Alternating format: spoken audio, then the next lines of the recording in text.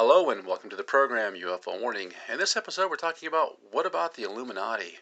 That's correct. What about the Illuminati? Now, this first article comes to us from express.co.uk, written by Sebastian Ketley, dated November 29th, 2019. The title says UFO Sightings and the Illuminati. Study finds conspiracy theorists surprisingly ordinary.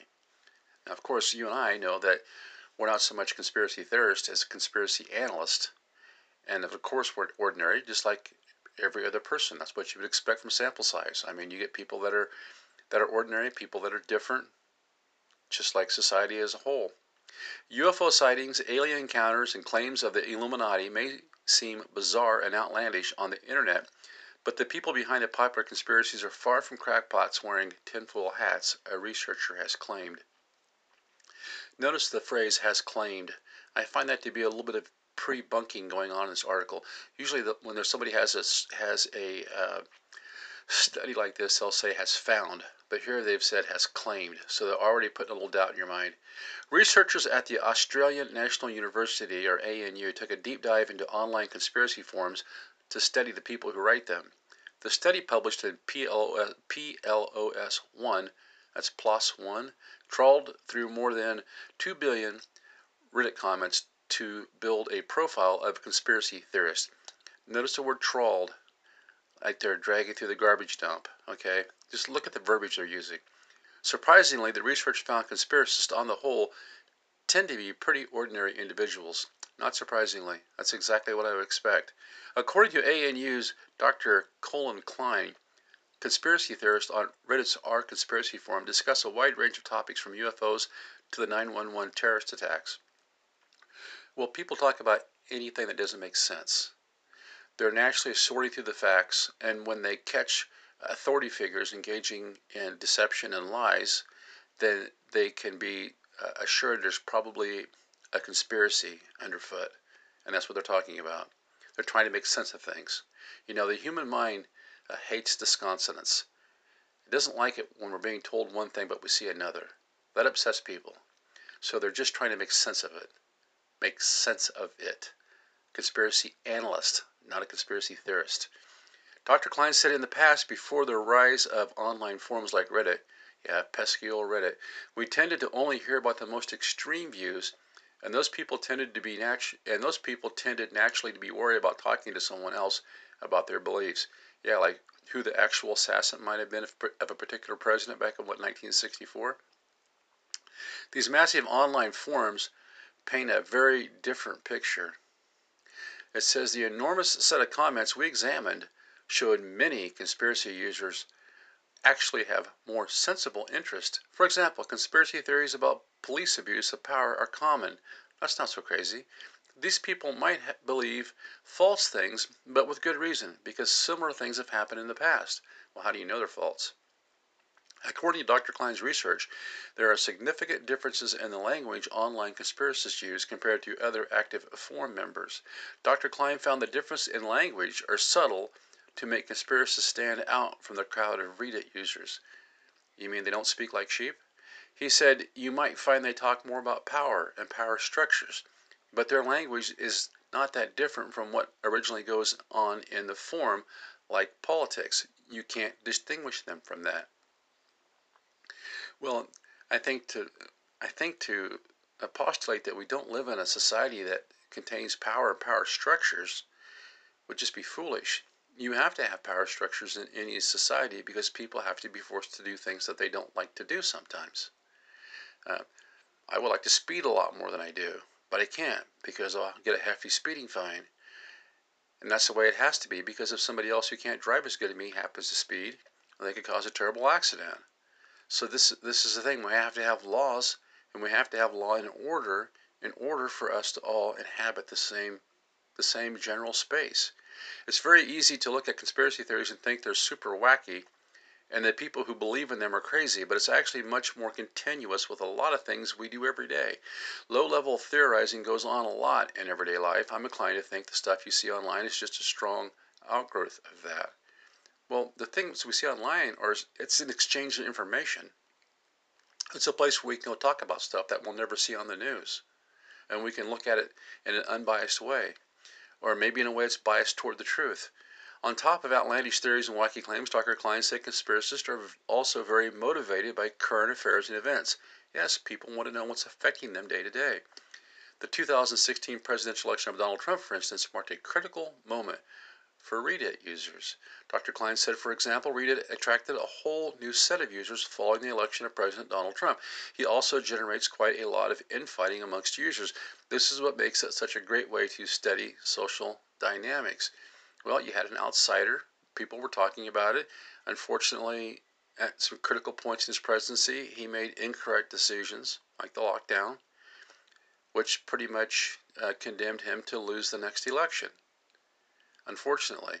But it was just this notion that this outsider might be coming in and disclosing some of the truth about the JFK assassination, which he didn't do, the truth about UFOs, which he didn't do, the truth about a lot of things. A few things he exposed, some things he did correctly, a lot of things didn't get done. It just shows you how well insulated the deep state is. I'm sure there was many things going on that he had no clue about. Maybe if he'd have spent a little more time investigating than tweeting, he would have got more things done. But it's just a notion that this outsider could come in and lift this veil of secrecy that gets people excited. Dr. Klein's study also looked at how people are drawn to post on conspiracy forums in the first place. Being able to find like-minded individuals on the internet has helped conspiracy theorists congregate on forums. Well, people are naturally going to gravitate toward areas where they can find information that helps them determine the truth. Okay? They're not looking to be told what to believe. They're looking to set things straight in their own mind. They're looking to figure out what's going on around them because that's just a survival instinct. To be situationally aware is a survival instinct. Dr. Klein said, we follow people who started using Reddit and posted for about 6 months before they ended up on r/conspiracy. You find two people who, for example, both started on the popular Ask Me Anything Reddit, and one ends up talking about conspiracies and one doesn't. People who go on to post r/conspiracy also tend to be overrepresented in the political forums, but it's not like they're hyper-focused. This suggests a more active process where people are seeking out sympathetic communities. This process of finding like-minded people is something we see a lot of on the internet. Well, of course, they're in the political side. I mean, think about it. You have a few hundred people that run the country, and those people are given millions and millions and millions and millions of dollars by lobbyists, and in turn, they write laws that benefit those handlers for those lobbyists, not millions, but billions. So there is a motive behind the scenes. The motive behind the scenes is money. You know, what's a good book say? The love of money is the root of all evil. Well, there's an awful lot of money loving going on in Washington, D.C. and every other world capital. They're doling out their resources. And so it's in the interest of those people, if they're doing things that are unethical, to be deceptive. Voila, there's your conspiracy. And people who have common sense, who have critical thinking skills, see this, they're interested in it, and then they wonder, well, how far does it go? Well, how much money is involved? That should tell you how far it goes. Now, the next article I want to look at here is from Vox.com. It gets a little bit more into the Illuminati itself. I just wanted to give you that first article just to set the framework for what the reality is of people who ask questions. People ask questions about things like, I wonder if the Illuminati is real. Does it still exist? Do secret societies still exist? Do they impact our society, our music scene, our politics, our banking system? Am I, as George Carlin said, not part of the big group? So that's a naturally curious state to be in. People that have, as I said, critical thinking skills, or just a simple survival instinct of situational awareness, want to know who has the power around me, because there's so much hidden power. Okay? It says 9 questions about the Illuminati you were too afraid to ask. Now this is by Phil Edwards. It says it's dated January 19th, 2016. It's got a little video here with it. I'll go ahead and leave a link on the Buy Me a Coffee site. It says, when it comes to shadowy cabals that supposedly control the world, the Illuminati should be at the top of the conspiracy theorist list. An Illuminati Facebook page has 3.4 million likes. Madonna writes songs about the group, and YouTube channels calling pretty much everyone Illuminati notch almost 200,000 subscribers. To sort out the truth about the Illuminati, this is the author speaking, I consulted a variety of experts on the subject. Mark A. Finster, a law professor at the University of Florida and author of Conspiracy Theories, Secrecy and Power in American Culture, sums up the group's long-lasting appeal. It's absurd on its face that you've got this scared group, this sacred group that's more than 300 years old and continue to see arguments about its relevance today, he says. The fact that discussions is alive is amazing. What's amazing to me that he would refer to this as a sacred group. It says Illuminati wasn't always just some crazy chimera. It used to be a very real group with ambitious goals. Even though it doesn't exist anymore, the fact that many people still have paranoid beliefs about it reveals a lot about power, our culture, and of course, what we think about Jay-Z. Now you see the little bit of facetiousness there on the end, referencing Jay-Z, the rapper, and all his Illuminati assemblage. And then you see the word paranoid used. This is pre-bunking. They're trying to set your mind up so that you'll put your defenses down. Imagine you are that fleet-footed impala drinking at the water hole, and you look to your right and you see a couple of big old lions sitting over there. But another lion to your left says, "Don't worry about them. No worries. Drink all you want. No need to be situationally aware. We know better." First question says, what is the Illuminati? In a historical sense, the term Illuminati refers to the Bavarian Illuminati, a secret society that operated for only a decade from 1776 to 1785. This organization was founded by Abraham Weishaupt, a German law professor who believed strongly in Enlightenment ideals, and his I'm going to kill this word. Illuminati sought to promote those ideals among elites. Weishaupt wanted to educate Illuminati members in reason, philanthropy, and other secular values so they could influence political decision when they came to power. Now remember, 1776, of course, is just kicking off the Revolutionary War. The Founding Fathers had to use secret societies too, like the Masons. And keep in mind, at this time, there was no First Amendment, no recognition of freedom of speech. If you were caught talking openly about these things, questioning the power of the king or whoever, you could end up dead in a big way. Bavaria, of course, I think it's pronounced Baren in German. They're in southeast Germany, and this would have been about the time, the Roman Empire. The Holy Roman Empire, I believe, had collapsed or was on the verge of collapsing.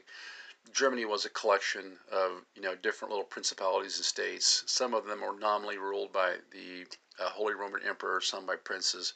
A lot of conflict had been going on since 1500 or something with Martin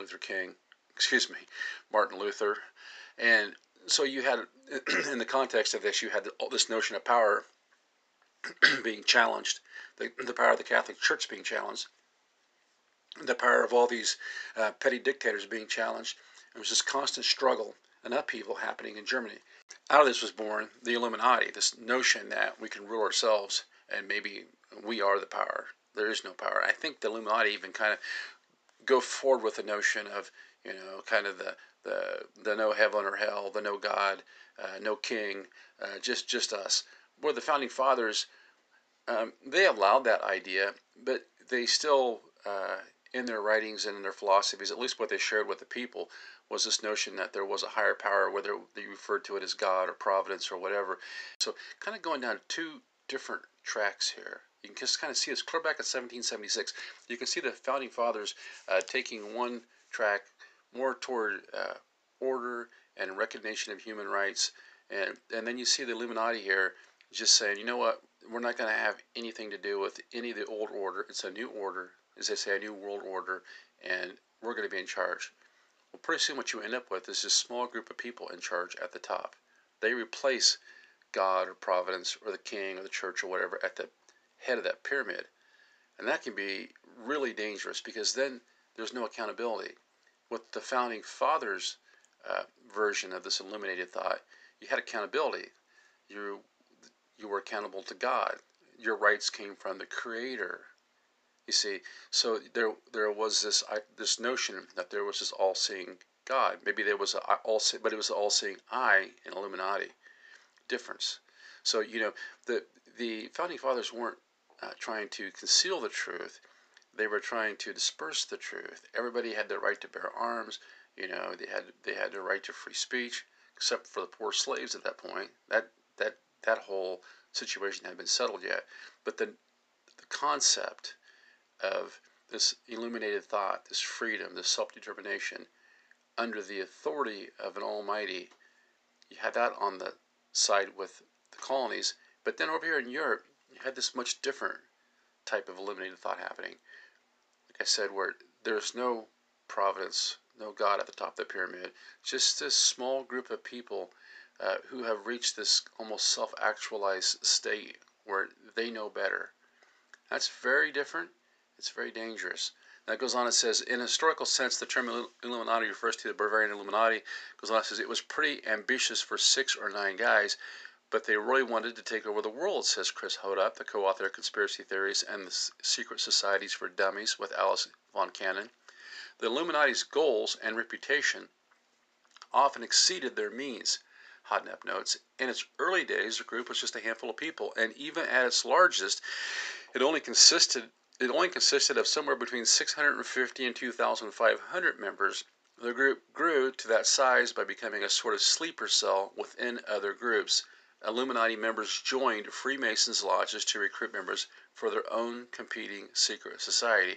So see, even though the Illuminati may not exist in a tangible, physical sense today, this philosophy, this concept, this notion of illuminated thought with man at the top, not God, their way of seeing the world has been incorporated into so many of these power structures across the planet because they focused on infiltrating power structures all over the world and implementing their worldview. Completely different path than what the founding fathers took. It says, what did the Illuminati believe? And then it's got a picture of an owl here. The owl is, of course, a symbol associated with the Illuminati. I suppose they would tell you that because it represents wisdom, but it's also associated with a lot of the Germanic cult activity going way, way, way back. It says there were 2 sides to the historical Illuminati, their odd rituals and their ideals. The Illuminati did plenty of unusual things.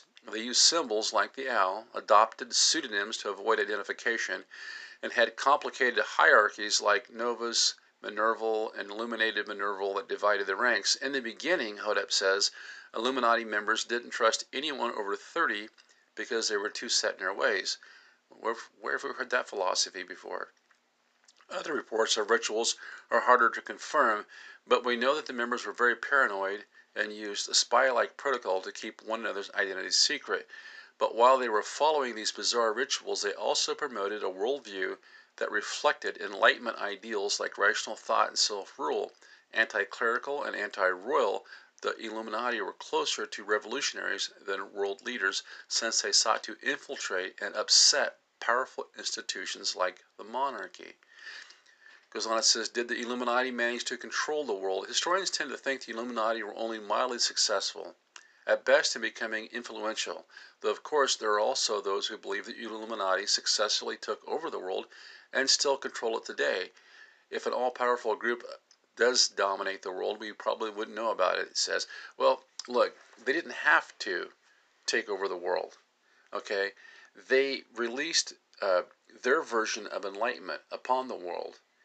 And that version was adopted by an awful lot of people and by an awful lot of powerful people because it was appealing to them. The idea that once you reached a certain state of knowledge, where you were a certain intellectual class, and you combine that with a certain economic class, all of a sudden you have more money and more knowledge than most of the people around you, then it's okay if you take advantage of people because you're at the top of the pyramid.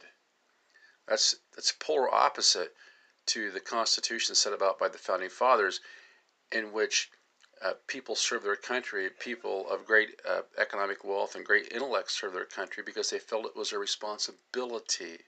They felt as though rights came from the Creator. So God was at the top of that pyramid. It totally changes how you approach life. It totally changes how you deal with people.